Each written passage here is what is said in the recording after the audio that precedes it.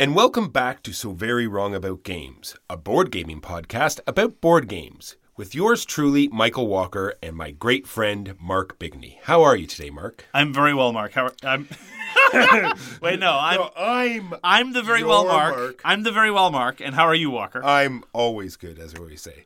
Speaking about always being good, proverb of the day is stop waiting and just live the life the way you want to live it. Stop dreaming and just make it happen. Then what are we doing here? I know, right? This is a podcast about board games and how we love board games and how we want to bring more people into this fantastic hobby of board games. So we talk about games that we played this week, and we talk about a game that we reviewed last year, and then our feature game of the week, which is going to be Gotham City Chronicles, and our topic of the week, which is taste changing over time. Mark, last year we reviewed a game called Giant Killer Robots. And how many times have you played Giant Killer Robots since then? 0. How many times have you played it since then? 0 times. We felt it was a near miss. How many times have you wanted to play Giant Killer Robots since then? I will say this, just for perfect context. The number of times I've wanted to play GKR has been 0. The number of times I've wanted to play the alternate reality version of GKR where some of the problems are smoothed out is non-zero. Because I really do feel it was a near miss. It had a lot going for it, not just the components, which of course were stunning, but I really am still looking for a multiplayer free-for-all whack fest where you get to do cool things and blow people up and or hit them in the face. And so I think in terms of the overall genre, it's held up pretty well. Like, it's still one of the many almost but not quite there designs. And there's been an expansion released, Salty and Sweet, which cost roughly $23,000. Very much like the base game, which costs $29,000. Very cheap. Oh, yeah, very affordable. Cheap at twice the price. And it looks stunning, but, to the best of my understanding, it was just a new faction, 2 new giant killer robots, and nothing really new to the system. And our problems were turn order, multiplayer issues of king-making, and downtime. You know, the standard stuff that always tends to show up in these multiplayer whacking type games. I now have a little twinge again of disappointment that it didn't quite come together, and I'm still waiting for that game. Yeah, I have not had any desire to play it at all, I have to say. But like you said, waiting for that one great Punch Fest to come out, that would be awesome. I agree. So games we played this week. I played a game called Res Arcana, which I was told it came out this year, but to me felt like it came out 20 years ago. To me, I only played once, that being said, but it seemed just like the typical gather resources phase, spend resource phase, win the game. It didn't really have that odd, cool hook that sort of pulled me in, that said, this is how we're going to do it differently than all the rest. It was just sort of more of the same. And it was fine. It's by Tom Lehman, and he of Race for the Galaxy and of Jump Drive. And Jump Drive, and many other things besides. Jump Drive didn't do it for me. Jump Drive, I thought, was a purely mechanical exercise with no depth or nuance whatsoever. Have you played Jump Drive? I have not. Right. And so I felt that Jump Drive was basically Race for the Galaxy with all the good bits ripped right out.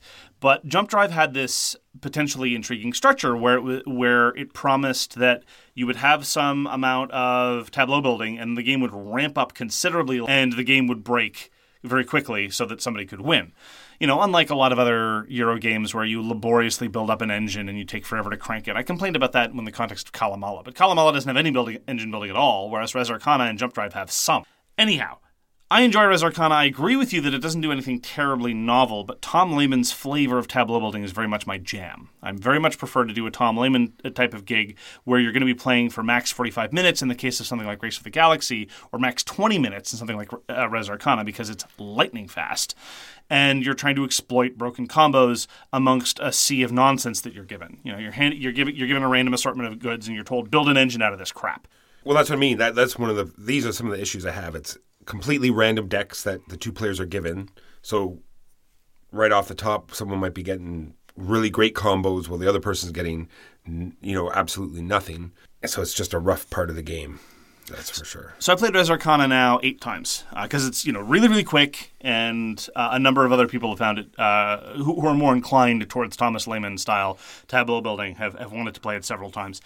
And I haven't really felt, especially for a game of its length, and of its difficulty, I haven't really felt the luck of the draw to be too determinative. There's also a drafting variant, but, if you don't like the game in the random version, I don't think you'd necessarily want to devote the necessary effort to an additional mental cognitive load of playing the drafting variant, so I'm not necessarily selling it to you.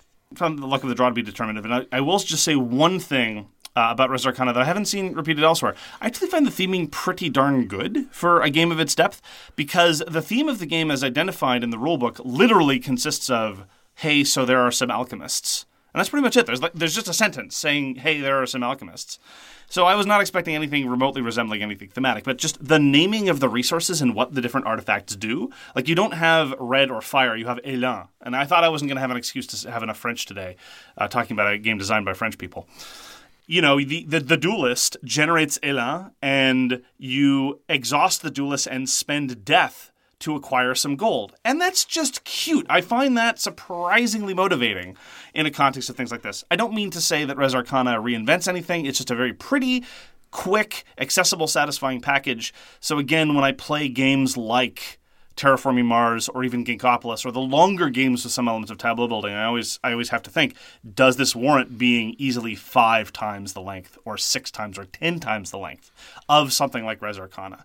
For you, the answer is often you're not interested in those shorter ones, but I rather like being told to find an engine in a sea of nonsense. So, different strokes for different folks. I got to get to play Warhammer Quest Blackstone Fortress. So I have a number of dungeon crawlers that I expect to be very, very disappointing and derivative. I actually went to Twitter and said, which of these should I play? A number of people showed up and said probably none of them, and I respect that impulse, but I decided that I was going to play one of these probably disappointing dungeon crawlers. And I confess, Warhammer Quest Blackstone Fortress disappointed in that I was not disappointed. It was kind of cute. It does a number of things rather well. For one thing, its balance between dungeon crawling and the campaign elements is actually really nice. The campaign element is lightning fast. It's just, okay, go to these ships, spend some stuff, buy some gear, you're done.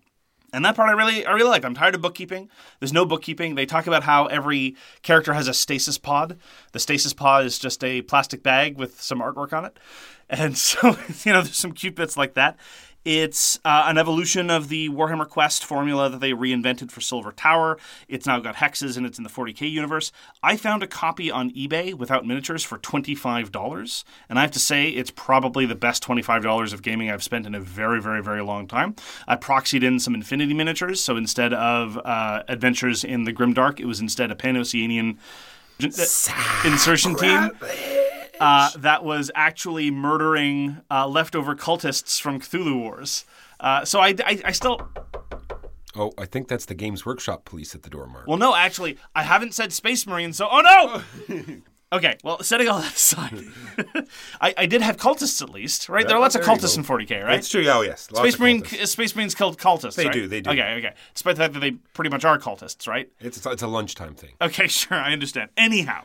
There's some potentially wonky stuff about cover. I mean, the cover system is kind of cute, but it basically means that attacks from cover make no sense whatsoever, so you just never do that, which helps modulate the scale a little bit. It's fast, it's bloody, it has lots of little skirmishes rather than a protracted campaign setup. For solo play, that leads very, very nicely to I'll play this one skirmish and then walk away and come back later. I really enjoyed it. I thought it was relatively compelling. If I'd paid more than $25, I probably would have had more exacting standards. But it's definitely something that I'm going to try to whip out and show other people when they're in the mood to, because I think it's going to have relatively... It'll scale relatively well. I wouldn't want to bring it up to 5. You have the option, actually, of instead of the monsters being automated, you can have the antagonists being run by somebody, but they still operate on the AI anyway, so you're extremely limited in how you can manipulate them. I don't see that being compelling, but if anyone's tried that and enjoyed it, let me know. But I have to say I was very, very pleased with Warhammer Quest Blackstone Fortress. Finally got to try Warpgate. I think it's another fantastic, you get so much game out of so little time type game. It would never be a game that I'd choose to play due to the combat system. It seems as though they wanted to make it very random and not meaningful, right? Which is fine. There's nothing they didn't want to put too much into the combat system. They wanted to show that that it is there and it's something crazy is going to happen and move on. But it's so arbitrary that it just sort of took me out of the game. So if that was reworked a little bit, then I think I would like it even more. But other than that, I think there was a ton of game there, and I had a ton of fun playing it, and I would enjoy playing the game, but like I said, I don't think I'd ever choose to play it. So about the combat system, that's one of the things that's changed from the earlier versions. I think I prefer. I'm with you a bit. I can see where you're coming from.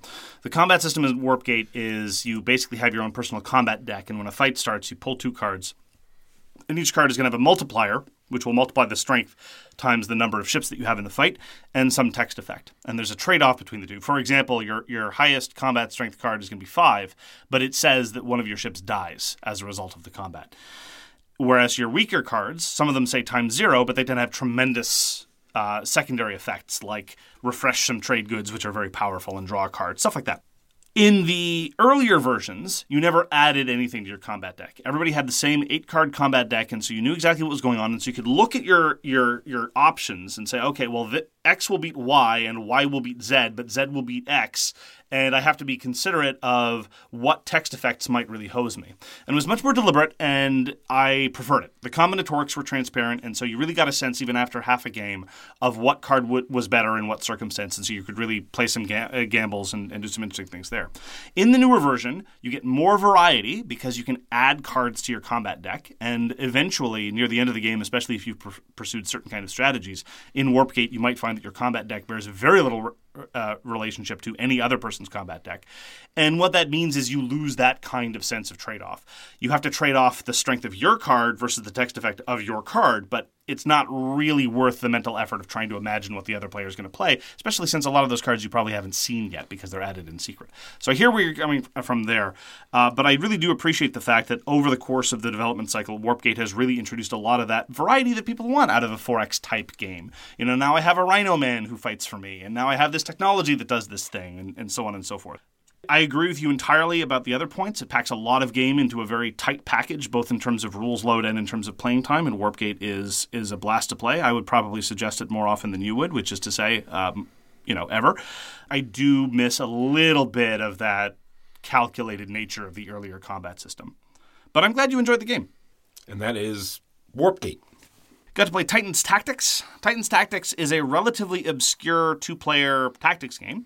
It's no luck, and it has some of the hallmarks of what I call the claustrophobia school, a very stripped down, accessible, focusing on the essential aspects of design. Not entirely unlike some of the things that Warpgate does, for example. But Titan Tactics has one thing very clearly in common with claustrophobia, in that it dispenses with line of sight rules. And I'm always interested in games that find ways to do away with some of the more thorny bits that plague other designs. And more on this later. But Titans Tactics is a game where you choose 3 champions and you slug it out with somebody. And the damage is abstracted in a really interesting way. No one ever dies. So it's just a question of if I do 5 points of damage to you, I advance 5 points on the damage track. Doesn't matter who I'm targeting other than their special abilities, of which there are plenty. So you really get to focus on that fun stuff, like manipulating special abilities and tactical positioning. It got an expansion. It kind of flew under the radar for pretty much everybody. It was a small press, and it was the only thing they ever did, a company called Imbalanced Games. But I really enjoy Titan Tactics, and I got to introduce it to somebody new, and we played 2 games back-to-back. Very, very different both times. Very enjoyable. It's the core game is available on various online retailers for very, very little money, and I sincerely recommend it to anybody who's a little bit tired of your bloated, overlong, kind of overloaded, component-heavy things. The reason why I wanted to play Titan Tactics again was because while playing Hate, in the back of my mind, I kept thinking, Titans Tactics would get me more satisfaction with much less overhead and much less time. And so I was glad I was able to get that. I've been itching to play it for quite some time, and I had a very good time in it, and it won a convert. So that was Titans Tactics. I finally got a chance to play another PAX game. It was PAX Renaissance, and I have to say, in all confidentiality, I actually fell asleep during the rules explanation. Nothing to do with, the way it was presented or anything, but it's a very rules-heavy game. Oh, yeah.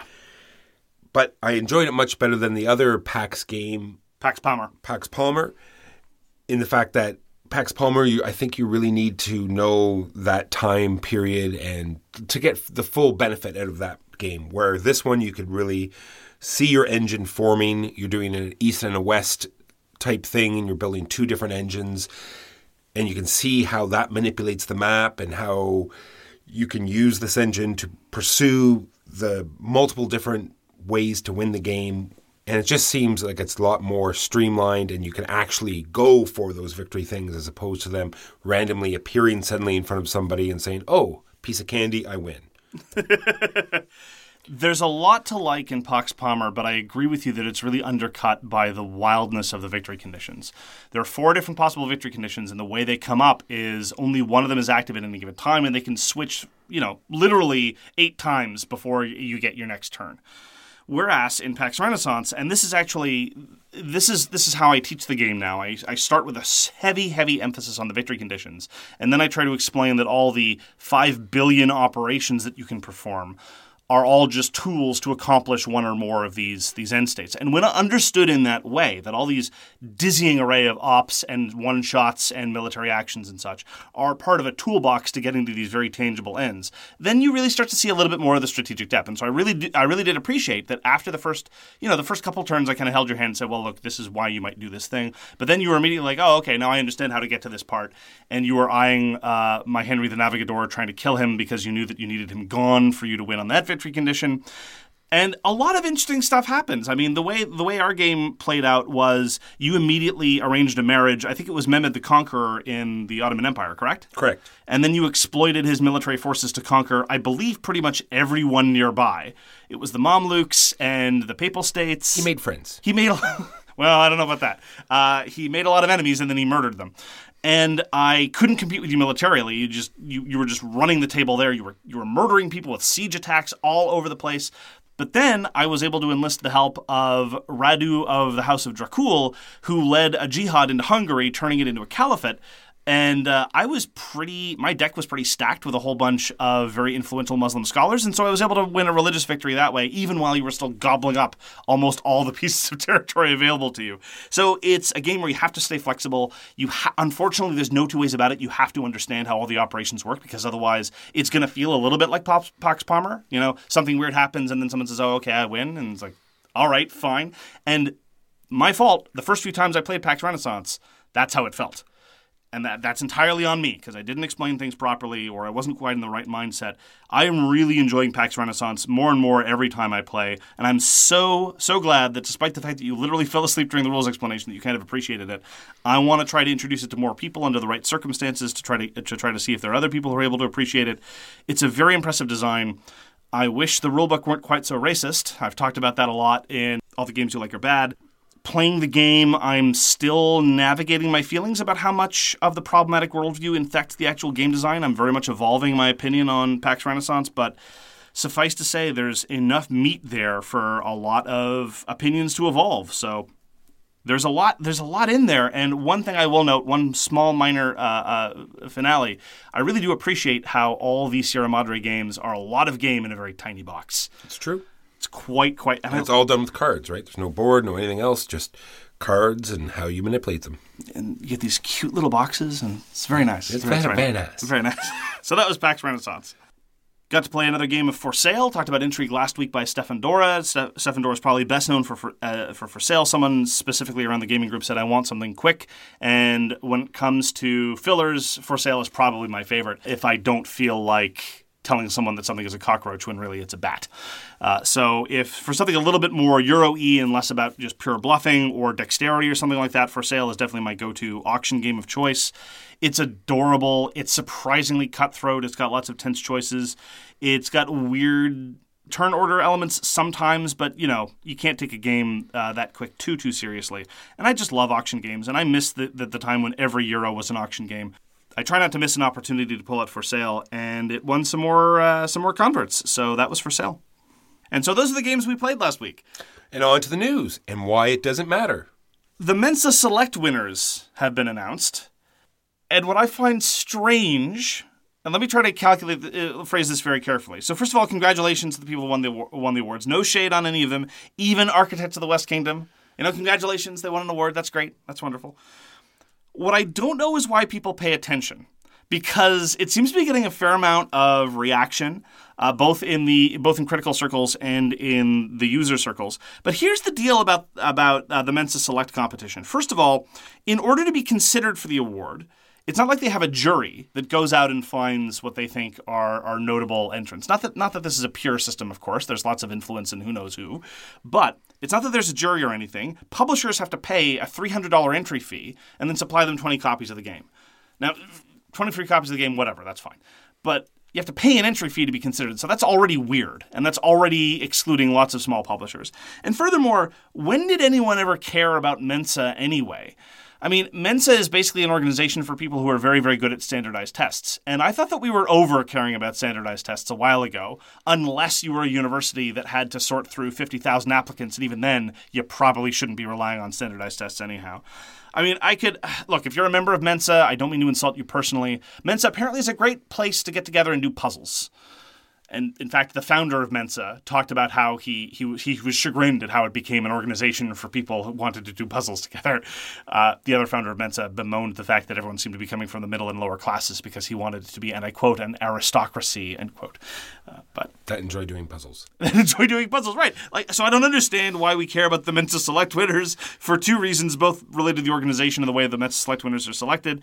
That having been said, no shade whatsoever to designers. Their work needs to be recognized, and congratulations to those who won. And among them, one of the people who got recognized was our good friend, namely a person we've never met, Eric Lang. So good on him. And best game ever made, Architects of the West Kingdom. Oh, it's a fantastic game. I play it all the time. It's fantastic. My one piece of news is a cute little fantastic little game called Bubble Tea from Renegade Game Studios. And the art is fantastic, very reminiscent of Sushi Go, and it comes with a bunch of dice, and it looks like you're going to complete orders and do all sorts of things with cute little bubble tea characters, and I can't wait to check it out. Renegade has been announcing and showing off lots of card games with art that is just grabbing your attention lately. It's so true. I like Renegade as a studio. I think they do some interesting stuff, so good on them. So there's going to be a Vampire the Masquerade game that I actually find somewhat interesting. I have no enthusiasm for Vampire the Masquerade as a setting. A lot of people do. More power to you. Smoke him if you got him, as I always say. But this is going to be Vampire the Masquerade Blood Feud, which is a 4 to 32 player mega game. And this is the first instance of someone advertising a boxed product as a mega game. Mega games are typically event-type things that are run by companies that exist so as to run mega games. I've always pictured it as kind of an experience like Mega Civ, but on steroids, a little bit more structured than that. And so it's mega not just by virtue of the number of players. And sure enough, Vampire the Masquerade Blood Feud is going to have 1 to 2 storytellers. They promise that the storytellers are active participants in the game and actually get to play. Who knows? Suffice to say, I'm just intrigued. It's a kind of product that we haven't really seen published, and certainly not with a relatively mainstream gaming IP. So I'm just very, very curious about what's going to come of it from a structural perspective, regardless of the fact that I don't have any enthusiasm for the theme. So I can't wait to hear more news about Blood Feud. Finally, there's going to be another tile-laying game from Reiner Knizia, and I will always and forever stop shaking your head, Walker. This is perfectly reasonable. Wait. I can stop whenever I want to. I don't have a problem. This is going to be called Babylonia, and it is described. We have very little information to go on it now at the moment, but it is a hex-based map where you're laying out tiles. This is something that Reiner Knizia does very, very, very well. And I always am looking forward to what he's going to do next in the tile-laying space. We don't see a lot of tile-laying games that are more gamerly so much anymore. Again, everything's tableau builders, and that's fine. But it's going to be coming out later this year, called Babylonia, and I am very enthusiastic. As am I. That's news to me. We should start a news segment so we get these awesome news things. Now, on to the feature game this week, which is Batman. No. Yes, it's Batman. No, I am Batman. I am Batman. Which is Batman, Gotham City Chronicles. No, I'm Batman. So who designed this game, Mark? You're just teeing me up for the French, aren't you? Oh, yeah. It was designed by Frédéric Henry from Monolith. He has designed a number of things in the past. He designed some big box games like The Adventurers Temple of Shaq, and he's also responsible for the Timeline series of games, of which there are, I think, as of last counting, 362 iterations, almost enough for one of every day of the year. And he was also involved in the Conan board game, which was put out by Monolith a few years ago on Kickstarter. Conan also had the design credits, though, of a bunch of other French designers who show up a lot in development work. I've talked about Laurent Pouchin and Croc, and a lot of those other guys just showed up. I think it's because they were mostly involved in scenario design, but now he is the only one with the design credit of Batman Gotham City Chronicles. It was kickstarted, and it was just fulfilled. Some people don't have their copies yet, actually, but fulfillment is ongoing, and it is hot off the presses. So why don't you give us an unhelpful summary of what one does in Batman Gotham City Chronicles? In Batman Gotham City Chronicles, you are Batman. No, I am Batman. You are parkouring over walls. You are jumping down into darkly lit parking alleys. You are punching out villains. You are shooting your grappling hook across, swinging across from car to car. You're throwing batarangs. You're working with your teammates. And in essence, it does sort of get pulled together in the end that you do feel like this is happening. And that is Batman Gotham City Chronicles. I am Batman. No, I'm Batman. So to a certain extent, I have to say that my review of Gotham City Chronicles is going to be parallel to some of the aspects of the way I talked about Catacombs, which is, at its best, it does something really, really, really well. In one game, and this is going to be a bit like the session report of PAX Renaissance, in one game I was playing Batman because I'm Batman, and I grappled from a shipping crate to a gantry via the special bat device of a grappling hook. I landed in the middle of a bunch of goons. I put 3 of them into traction with a cool combo move, and then I hit the Penguin so hard he transubstantiated into a fine mist.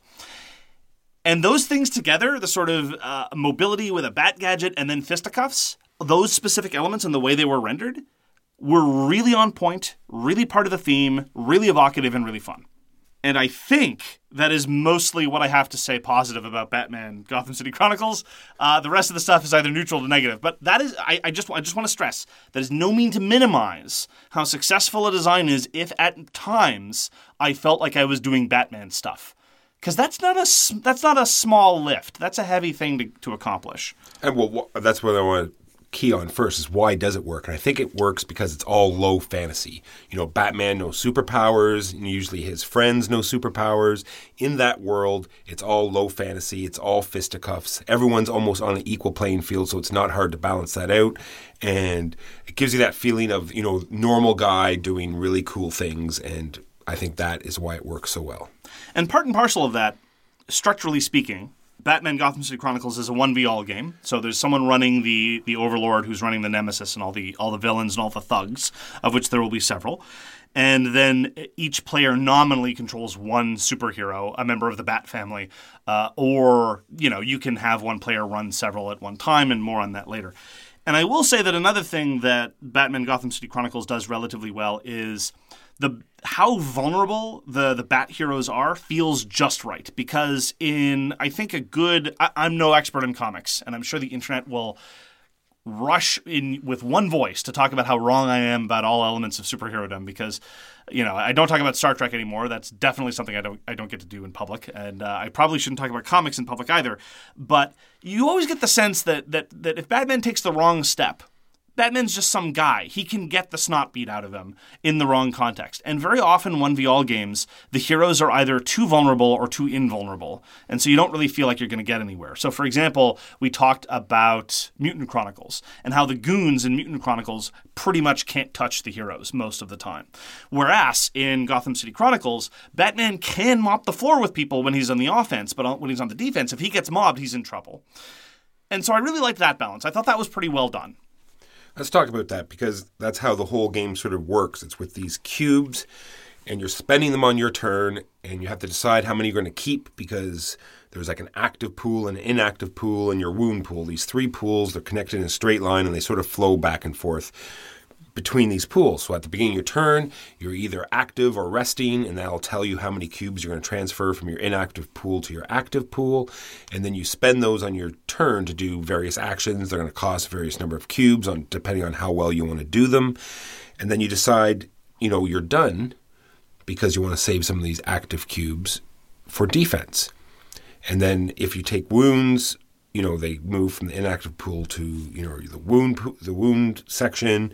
And if you still don't have enough, then you got to start taking them from your active pool. And it works the same way as well. If you transfer enough over and there's not enough in the inactive pool to go into your active pool, then you get to take some wounds and put them into the inactive pool. It's sort of a way to heal. And I think the way that all works together, the decision making, how much you want to do, how much you want to risk it, I really think that works very well in this game. For the most part, I agree with you. But there are some niggling problems that I think work its way into the structure of the game. Let me be specific. When we talked about 1v all games, we've talked about it in the topic, we talked about it in Catacombs, you often end up with these awkward player count situations. And I really do appreciate that in Batman Gotham City Chronicles, there are scenarios that are nominally for 2 players, nominally for 3 players, nominally for 4. The problem is, controlling one hero is engaging, but very often, either because you've been wounded or just because you've gone and done even basic things, you then have to rest during your turn. And when you rest during your turn, you do nothing. You basically skip a turn. And in a 7-turn game, that's not particularly fun or engaging. And when I've been controlling one hero, and over the course of a game I have to rest a couple times over the course of the mission, just because I was out doing things, not even necessarily because I got mobbed, that's not particularly fun. So then I really want to control multiple heroes in order for that to be sufficiently engaging. And I feel that lessens your ability to be flexible with player count if you always want to be in the game. Because skipping a turn sucks. And the downtime gets annoying. And it really, I think, undercuts the cleverness of this energy management system in that it forces you to have these unpleasant decisions. If it were a question of marshaling your resources, just the way it would be in other kinds of resource management games, or if it were a question like in Level 7 Omega Protocol of the more I do, the more my enemy gets to do, that's all well and good. But the problem is all this cleverness comes to a point in making you skip turns, which I do not approve of. It's true, it is a bad mechanism, but I think in this game it works out because it really gives the villain a chance to come back, right? And if you brought the heroes back a bit, made them less powerful, then it wouldn't be as fun. So they give them this one, this resting thing, and it sort of evens it out, but still makes them feel that much more powerful. I believe I'm agreeing with you. There is a little bit downtime, but the villain only gets to activate 2 units, and everyone else can go at the same time. I really think the flow in this game is there, especially once people learn how to play the game. I think it goes move relatively fast, as you saw in the last game that we played. We got through it very quickly, and I think even when you're skipping a turn, I don't want to get into this particular part, not counting the setup and teardown, but just the actual playing part. I think it moves very quickly. I think the downtime is low. So resting one turn is not fantastic, but it's not too terrible. So should we talk about the Overlord role? The villain or the Overlord is pretty well the reason why I bought this game. They have the same, because it has the same sort of mechanism they have in Conan, where it's this sliding chain like they have in The River, like they have in Civilization Age of New Dawn or Dawn of New Age. Civilization New Dawn. Whereas if you're going to take the very first unit on the left of the river, it only costs you 1 of these cubes. You usually get 5 a turn.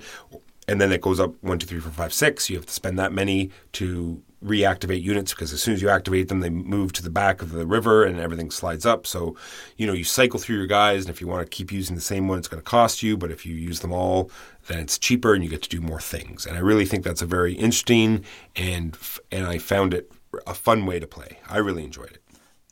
The management of the river definitely makes it more engaging than, say, being the Overlord in a game of Descent or Imperial Assault. That part was cool. It's not just activate everybody you've got one at a time. You have to decide who to activate.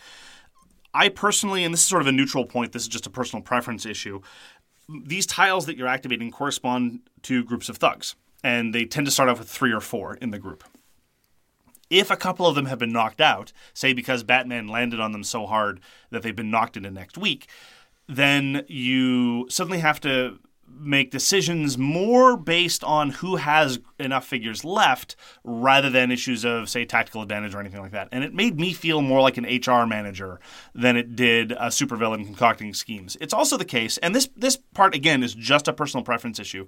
The villains always felt kind of unsatisfying. You don't really get the sense that you have a big whammy to save up for every round. They just seem like some other goon that Batman can, or one of his Bat friends, can disintegrate the moment they spend enough attention on them, which makes perfect sense. Penguin or the Joker or even Bane is not going to last very long the moment that one of the superheroes puts their sights on them. And that's cool, that's thematic, that's fine. And it's not cheap to get rid of them, it's just relatively straightforward. And so being an Overlord, I felt, was slightly better than a lot of other games of this ilk, but not necessarily what I would call a compelling tactical experience. All right, let's talk a little bit more about the heroes and the fact that there are so many and the fact that they all play very differently. And I feel this is because they're all sort of pre-leveled up. They all come with a ton, more on this later, of unique abilities and traits and skills. So you're automatically all leveled up. So every mission feels like you can do something unique that only you can do, and that you're sort of specialized towards a certain part. Either you're really good at hacking or support or something like that. And I think it will make every game more fun than usual. You're not worried about racing to kill things to get the XP, or worrying about what am I going to choose next, or things like that. You're all like pre-leveled up, and I think it's a great way.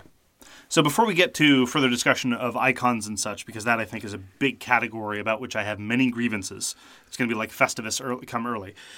The scenarios play into this a little bit, because specialization is very helpful when kitting out who you're going to play in Batman Gotham City Chronicles. And the scenarios tend to give you a fixed list of people you can choose from. So player 1 can choose any one of these 3 flavors of Batman. Player 2 can choose between this version of Robin, this Nightwing, and this Batgirl, whatever. And that's more flexibility than I anticipated. I was expecting it just to be fixed characters. But you do have to look towards the scenario objectives, because this is a scenario-based game. And many of the scenarios seem designed around what I will call gate checks. In order for the heroes to win, they need to perform a difficulty 6 hacking check, or a difficulty 6 lockpicking check, or a difficulty 6 demolitions check. So naturally, it makes sense to look at the heroes and say, okay, well, this flavor of Batman can hack computers, but this one can't, and so on and so forth. That part's all well and good. But I don't really like the scenario design, because when it comes to difficulty 6 gate checks, it's not an interesting strategic gameplay trade-off, because all you have to do is have your friends clear out the area, and then march the person who has got the best chance, toss as many cubes as you can to the action, then roll your dice and hope you get lucky. And I respect the fact that this is a game with dice rolling, and it's going to be lucky. But in other games with scenario designs like this, usually what you can build in is, well, if you fail the check, what that does is it makes the next check easier. Or you need to do a larger number of small difficulty checks, so that even perhaps the non-specialized characters can contribute instead of just playing crowd control. And of the scenarios we've played, they have all come down to, victory or loss for the good guys has always come down to difficulty 6 checks. And I don't think that plays the game to its strengths. Remember what we said at the beginning, what we both find so compelling is swinging around and punching people and doing bat type stuff. Well, that's why I have a note here that sort of plays into this, that you can do whatever you want. You just have to pay the cubes to do it. And then at the end, you might not be completely successful. But, if you need to, punch this guy, shoot a batarang over there, and then backflip up under the thing and punch the button, you can do all that. It's just that you wonder if punching that button did what you needed it to do or not. That is the thing. So I still like it, like the fact that you can do all of the physical stuff. You're pretty well unlimited, but it comes down to these other things. Then you have to, take the chance and roll the dice. I'm not saying that's a great thing, because I agree with you. Like Imperial Assault, now with the app, even you're like adding your number of successes in, and eventually you're going to get there. Or other games where you just sort of build up. And I agree with you 100% that it does take away, because it leads it down to this one big roll, and sometimes it's not very rewarding, for sure. Let me just put it this way. It's one of the classic problems that I've identified before, where the fun play is radically at odds with the smart play. The fun plays are doing all that awesome stuff we've talked about. But the smart play, the one that wins the scenario, eventually someone's going to say, I take my free moves, I put all my cubes into this, and I roll and see if I succeed to hack the computer. Which, again, is fine enough. Like, Batman spends a lot of time hacking computers and picking locks and disarming bombs and all that other kind of stuff. It's not the fun part of the game, and it's the most consequential to success or failure in the scenarios, and that just rubs me the wrong way. All right, so let's talk about the dashboards again, because we're just talking about doing abilities and stuff. So you're spending these active cubes, and I think we both like this part where they've got sections down each side of your board, and you're placing the cubes in. Well, I really like this part of the design is the fact that there's a maximum number of cubes you can put into some of these slots.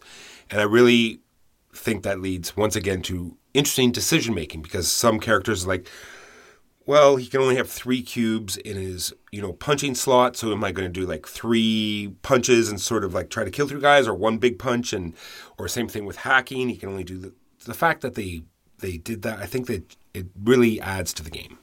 I agree. That part's great. Tons of missions, 60-page mission book. They all seemed fairly balanced. It all came down to like the last turn. It was like either do or die. So, relatively close. Some of the missions that I've read about, I browsed through some of the other missions. And again, some of the missions are tailored to specific player counts, so you can't always play. If you've got 4 people around the table, you're only going to be playing from a subset of them. But there's still a pretty good variety. I have seen reports on Board Game Geek about some of the missions and people's attempts to succeed in them. And honestly, the balance on a lot of them looks pretty rough. Some of them involve, having to disarm a whole bunch of bombs that are far apart from each other, and people have been posting walkthroughs of saying, okay, look, assuming that the villain does nothing against me and I succeed all my rolls, here's how difficult it is to succeed at this particular mission. And I have to say that the support on the part of the developers generally, and this is going to be true later on in some of our other comments, has been good. They've been very active. But, some of the fundamental problems that people have identified, certainly in terms of mission structure, don't necessarily lead me to be very confident that all the scenarios are going to be balanced. Like the last scenario we played, all the villain groups were not 4 goons, but 3 goons. I was paying attention to how the Overlord was playing, and he seemed to be doing a relatively clever job. I would have done some things differently, but it seemed rough for his position, and we won on turn 5 of 7. So we were not particularly stressed as the Bat family, so I'm not as confident as you are about the balance, but it's pretty good. It's certainly not as bad as, say, Catacombs or a lot of other 1v games. So we've pretty well touched all my good points, and now we're going to go into some bad points. But before we do this, I'm going to just put an overall statement, because I think this is a fantastic game. I think there are a ton of 1v or these action-type adventure games out there that are very flowy and basic and easy to teach, easy to learn, simple rule books, easy to remember, pull out of the box, play, have fun, put it away, okay? And I just do not think that this is one of those games. I believe this Batman game is for those hardcore people who want to play this game over and over again, learn it, know what's going on, and I think those type of people will get the most out of this game. And this is how what I'm going to use to defend all of these points. But it will not work for all of them, because let's start with my first one, which is the rule book in general is quite painful. Yeah, I agree with you. It was not to my taste. A number of very crucial elements are mentioned once, and a lot of other unnecessary structural elements are repeated over and over. But we don't necessarily seem to be in the majority on this. Again, I've been paying attention on the fora, both on Board Game Geek and elsewhere, and the consensus seems to be that the rulebook structure is exactly what a lot of people want out of a rulebook. So as far as that's concerned, I'm willing to give it a wash. Not to my taste, but other people seem to like it. Well, where I find it was mostly unclear is the fact that we're going to be talking about soon how the fact there are so many skills. And I feel as though how the skills interact with each other was not covered enough. Like, does this work with that skill, or can I, capitalize this on top of? Actually, I just realized that there was a point I didn't talk about. All of these skills have numbers associated with them. And in these types of usual game, it's like a multiplier or something that you add on. And I think they did a much better job in this. This was just like, it was a very minimal thing. And so it was like, martial arts 1. It doesn't mean you get to roll extra dice or, more random things. It was just like, no, you get to add 1 success as long as you scored 1 success. And I think that those types of skills are the best way to do it. I think that was a very interesting way to do it. Yes. So let's talk about broader usability issues, because one word that kept coming up, both from my perspective and some other people around the table, was unforgivable. And that's a strong word, and I stand by it. There are a number of usability issues in Batman Gotham City Chronicles that I genuinely believe are unforgivable and ought never to have passed development stage. True, but I think it's all going to fall into the same area. What area would that be? Well, it would be the fact that there's multiple maps for each mission, and the board itself. So it's all to do with the surface that we're playing on. That is one area of unforgivable usability issues. I was just going to start with the skills because that's what we're talking about. So more on boards in a second. Okay, gotcha. So on a given player's dashboard, you're going to have probably at least 4, probably many more skills that are all represented by icons and no text. The first problem is the icons are in different locations and different characters. Already, Serious problem. Number two, they could have put a description of the abilities on the back of the character dashboard. You just flip it over and it tells you what the abilities do, or even just gives them a name. It is true, because you don't actually place anything on the character part of the dashboard. You can easily pull that off and flip it over at any time. But they wanted everything to be language independent, which is purely for their benefit, not for the user's benefit. But the story on the back of the card is all in English. Exactly. It's English and French, and so for all the other language editions, they still had to produce components in other languages. And if they had produced an English language only version, they could have just put the text of the abilities at least somewhere. There are no player aids, not a one. This is a deluxe, expensive product, and there are absolutely no player aids. You have to print them off yourself. That's not cool. That's just, especially when there are all these abilities. So at the start of a game, when you're setting up, the Overlord needs to check the dozen or so abilities that they need to do in an alphabetized list, but they don't know what the abilities are called. They're all just these pictures. So you're scanning the last 10 pages of the rulebook, trying to match things up with pictures. Is this springy boot? No, this is spiky boot, as opposed to winged boot, which is what we call it, because that's how we're just scanning for boots, looking for them. They're not organized by type. It's not the case that all the movement abilities are organized in the same place in the rulebook, not on the dashboards either. And so it's a mess. On top of that, the abilities are not so intuitive that you can always remember what they do. Martial arts is a shining example. You just add a success if you roll a success, fine. But there are lots of other melee abilities that add dice in certain contexts. What color of die? Well, better look that up. It's not color-coded on the ability. It's not color-coded in the rulebook either. You have to go check the text of the actual rulebook in the context of this alphabetized list, and you better hope you remember it. Or maybe that one doesn't refer to an extra success. Maybe it means you get a free reroll under certain narrowly construed circumstances. All of these abilities are cool, but trying to make sure you're playing them properly is a bit of a usability nightmare. I could go on and on, but that's a brief guided tour of my problems with the special abilities. I agree with all your points, but then I'm going to just jump back.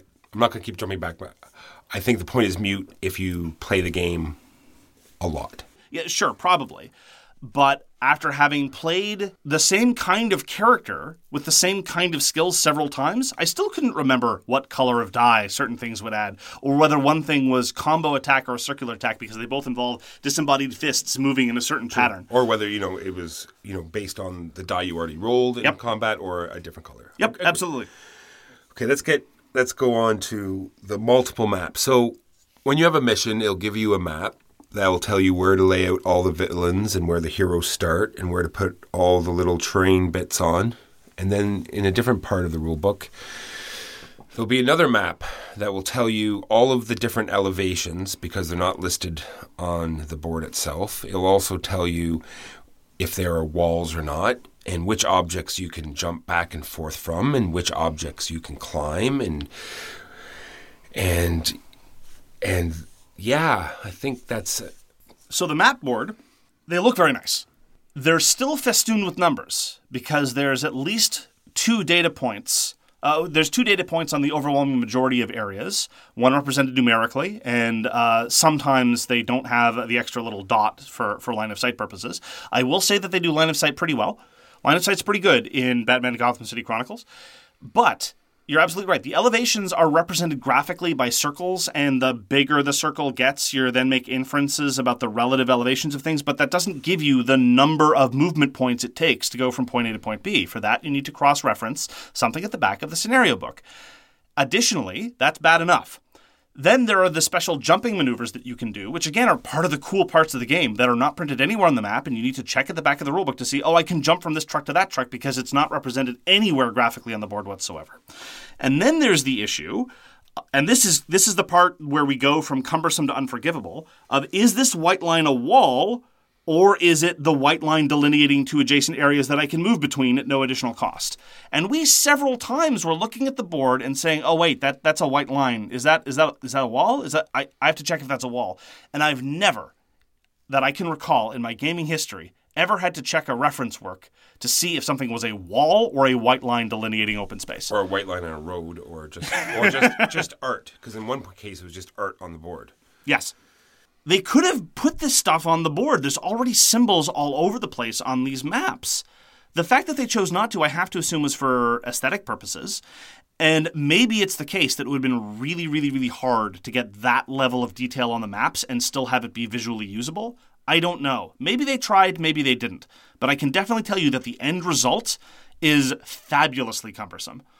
Agreed. So I have one more point that I think is bad design, and the rest are just, I think, personal preference. So another rule that they stacked on top of everything else is this encumbrance. So they've given all items and stuff in the game a weight. Yes, we're playing old school D&D where everything has a weight and you have to track weight. And if you're carrying so much weight, then it's going to change what some of these skills do. I'm not lying. This is something that is in the game. Yeah, I had difficulty believing it. What's even more shocking is that it practically never comes into play, but it still occupies significant visual space on the part of every character's dashboard. And so I can't tell if it's a combination of I can't believe the system exists, I can't believe they spent so much time with it despite the fact that it never triggers. So I don't know whether I'm angry or resentful that it never comes into play. I just wish it had not been involved at all, and we therefore would have had some element of visual cleanliness in the sea of numbers and pictures that exists on even the most basic of units. All right, so now for some personal preference bad points. I find it a little punchy.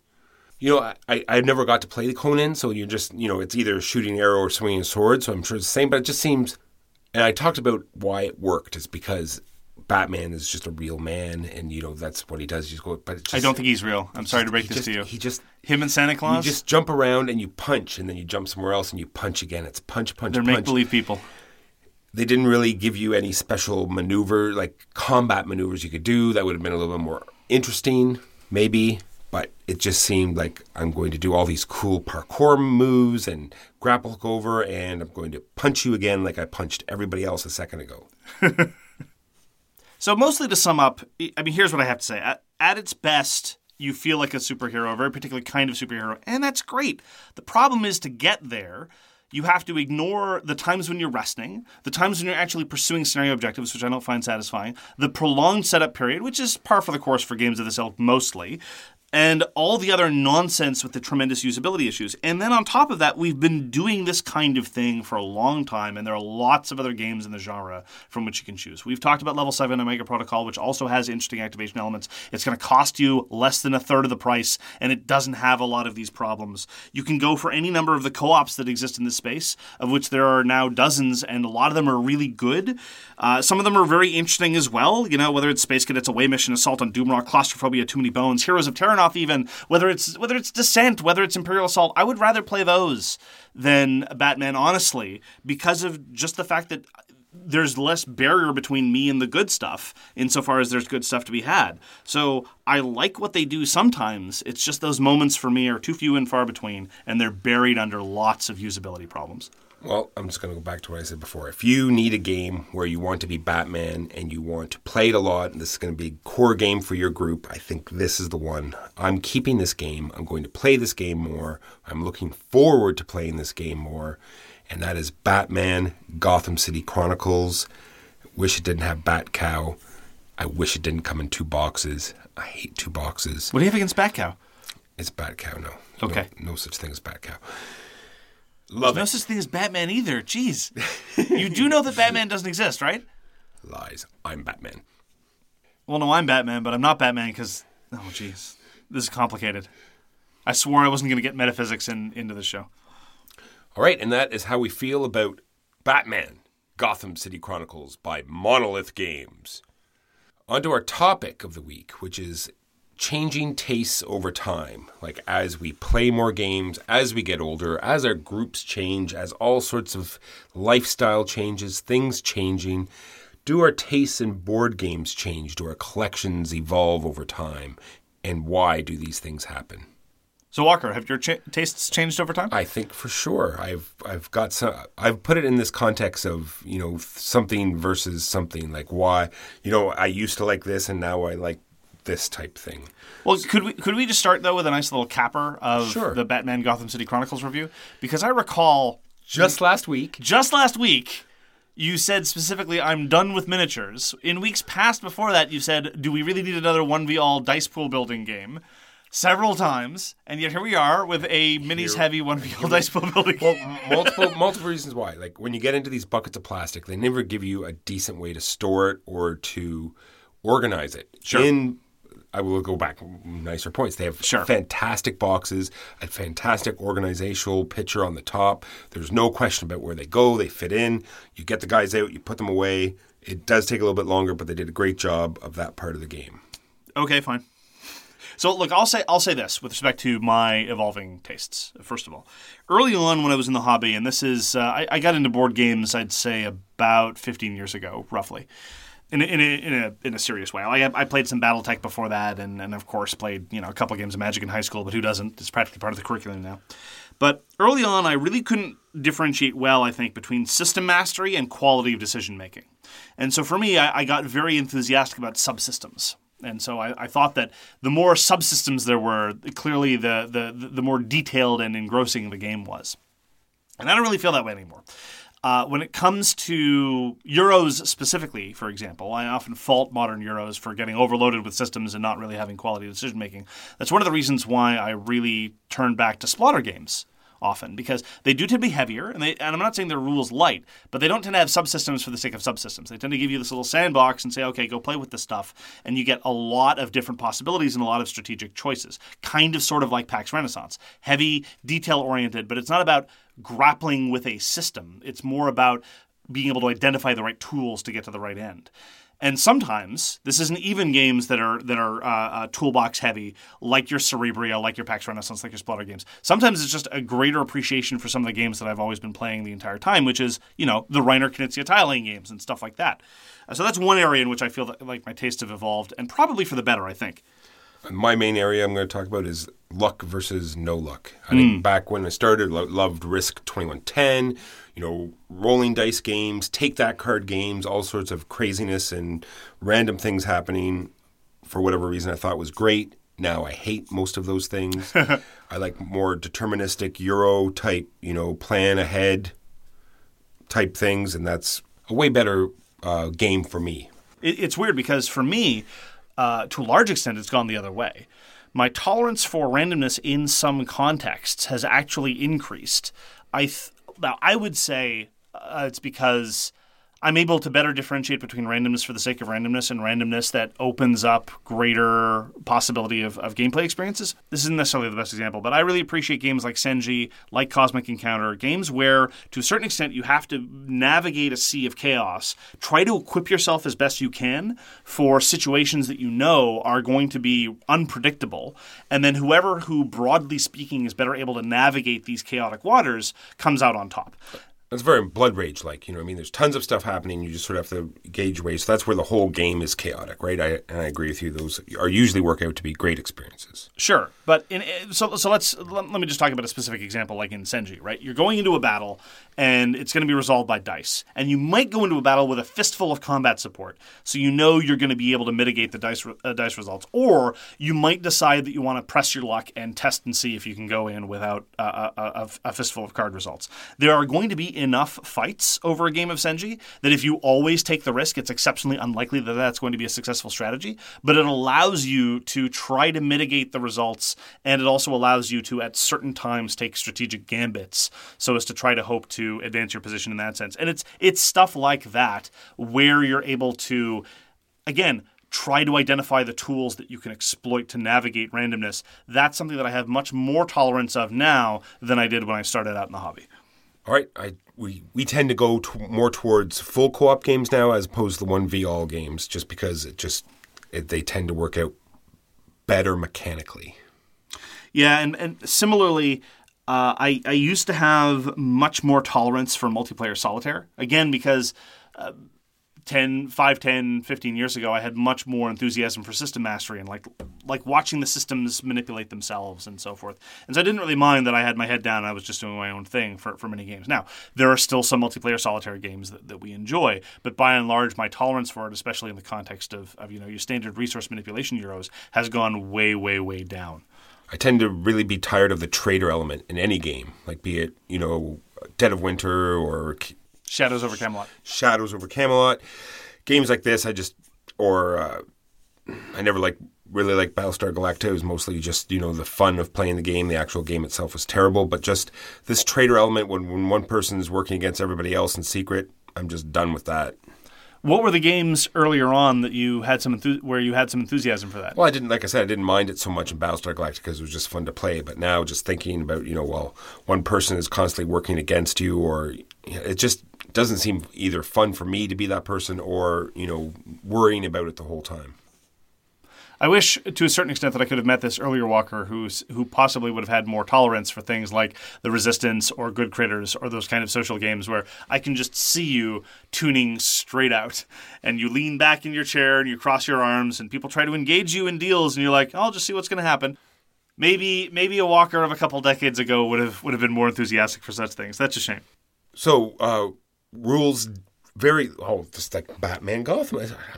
So rules deep games like this that are very hard, that are very in depth and lengthy, versus games that are easy to remember and easy to teach. I tend to now gravitate more towards more complicated games. Then it's like, okay, well, this is going to be easier to teach people or easier to get to the table. I tend not to care about that much more and enjoy the actual mechanics of the game instead. Yeah, I was actually taking a look at some of my ratings from back in the day, and I think this is less a question of my tastes changing as the market changes, making clear what my tastes were the entire time. And again, I don't think, other than what I've talked about in terms of multiplayer solitaire and system mastery, I never really liked going up and down tracks. I don't really like tableau builders that overstay their welcome, although more on game length in a moment. And I really do feel, and this helps explain a lot of my indifference towards things like Coimbra, my comparative lack of enthusiasm for Teotihuacan. I like Teotihuacan, but I'm not in love with it like a lot of other people are. I just don't think that the sort of medium to heavy Euro market is catering to my tastes the way that it used to about 10 to 15 years ago. 10 to 15 years ago, everything was an auction game followed by action selection, and that's kind of my jam. I really did like that, and I was willing to play lots and lots of different games of that type. That just doesn't seem to be where the market is right now. Not my tastes changing, but the market changing. I did, however, used to be, back earlier on in my days, very indifferent to player count and the people I was playing with. So if a game is 3 to 5, chances are excellent it's not going to be equally good with 3 players, 4 players, and 5 players. There are some exceptions, and you should absolutely treasure those games. Raw feels very, very different between 3, 4, and 5 players, but I would play it with any of those player counts. Kalamala, same deal. I would play it with any of the player counts from 3 to 5. Some games, though, you really need the full 5. Like, for example, El Grande says it's 2 to 5, but, really, it's 4 or 5, mostly 5. Anyway, everyone already knows this. Back in the day when I was first getting started, I didn't have the necessary discernment, and again, it was all about the systems. And so, it says it on the box that it must be true. And it took me a while to really key into the fact that these were all lies. And similarly, I was also willing to play games with anybody, because I was just so enthusiastic about the games, and I've always been a little less social about the hobby than you've been. It's evident from what a misanthropic jerk I am. And it took me a few years of playing games to really realize, no, there are just some people I don't want to spend time with regardless of what we're doing. And I became far more selective of who to play games with as a consequence. I'm 100% in the same boat, because if there was 7 people there, then I would play 7-person Converna or whatever it was. And now I'm just like, nope, we're not playing that. It's like, oh, but there's 6 of us. Let's play. Nope. No, we are not.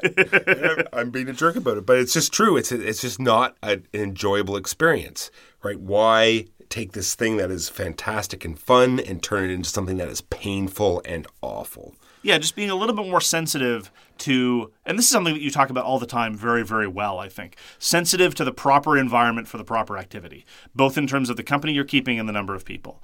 Back when the hobby was newer to me, I was just much less discerning about those aspects, and now I value them a lot more, which is mostly why I've grafted onto your social competence and exploit you like as a lamprey does a shark. So another thing I have here is game theme used to be enough to carry the game versus the solid rules. Like, regardless how bad the rules were, if the theme was really cool and fun, then, I could get through a game and still enjoy it. Now, so much, if it is a bad game, then I'm sorry, it doesn't really matter what it's about. It's just a bad game. Now that you mention it, if anything, I as well have been going in the opposite direction. I used to be entirely indifferent to theme, mostly. Now, if a game is able to precisely capture a very specific thing better than other games, if it's really evocative in terms of its execution of the theme in a satisfying way, I will be willing to forgive more faults. Like, talking about Batman Gotham City Chronicles. If it didn't make me feel like Batman ever, I would have had nothing good to say about it. But I have to concede it's very good at evoking a specific thing. And I used to be indifferent to that. Another thing that I'm much more sensitive, though, now about is how long the game is. I used to be willing, if I enjoyed the game, I generally would be willing to play a game for, 3 hours as much as I would for 20 minutes. But now, I think in part just because of being familiar with many more games and being exposed to games that are really, really, really quick and tight and streamlined and get all that good stuff, like Claustrophobia, like Titan's Tactics, games like that, I am less tolerant of games that overstay their welcome. Even to the point where games that I otherwise really, really enjoy, like Anachrony, I have to sit and say, it's a 2-hour worker placement game.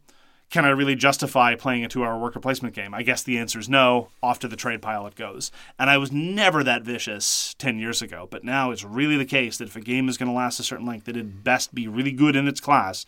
Otherwise, I'm going to move on to something else. So my last point is more about just my collection overall. And I'm sure I've made this point before. I used to buy games for a particular group before, or particular players. Like, oh, this person would really like this game, or this is going to work really well with this group.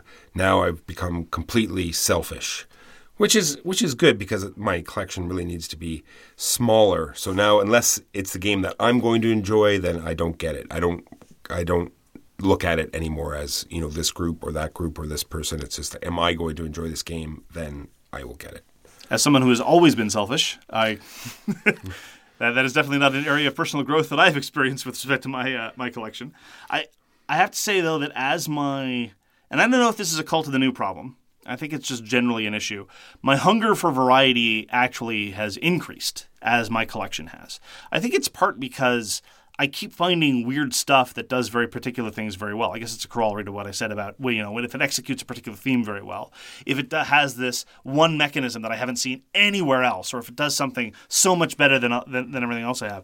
And I really am always on the lookout for another thing that satisfies that, which really helps me feel better about playing all this dreck that we often do so that we can just complain about it on the podcast. Because even though the number of games that I keep wanting to come back to, and I generally find the time to come back to designs that I want to come back to. So I think I'm doing pretty well in that score. I still want to keep trying new and other things because as the hobby evolves, it really is great to see what else people come up with, whether it's terms of thematic execution or evolution of mechanisms. So back in the early days of the hobby, I used to think that I could find the definitive game of a certain type, and then eventually I would be happy, and I would just stay static with those games. The definitive auction game, the definitive dungeon crawler, the definitive whatever. I don't have that fallacy anymore. I know that there is no such definitive thing. I can have my favorite of a given thing, but even if it's my favorite kind of game of that type, I'm still going to want to play other instances of it. Just because I'm able to appreciate games for their uniqueness, not just because of their sheer quality. So thank you for joining us for this evolution of personal growth or lack thereof. This has been So Very Wrong About Games. If you'd like to get in touch with us, you can reach Walker via his email, justrolledadice@gmail.com. That's justrolledadice@gmail.com. You can reach me, Mark Bigney, on Twitter @TheGamesYouLike. For more public discussion, you can find the So Very Wrong About Games Facebook page, or you can check out our Board Game Geek Guild, which is guild number 3236, and you can find us on Patreon. We read everything you send us, and we'll get back to you if we can. Thanks again for tuning in, and we hope to see you again soon. And if you like this podcast, tell a friend.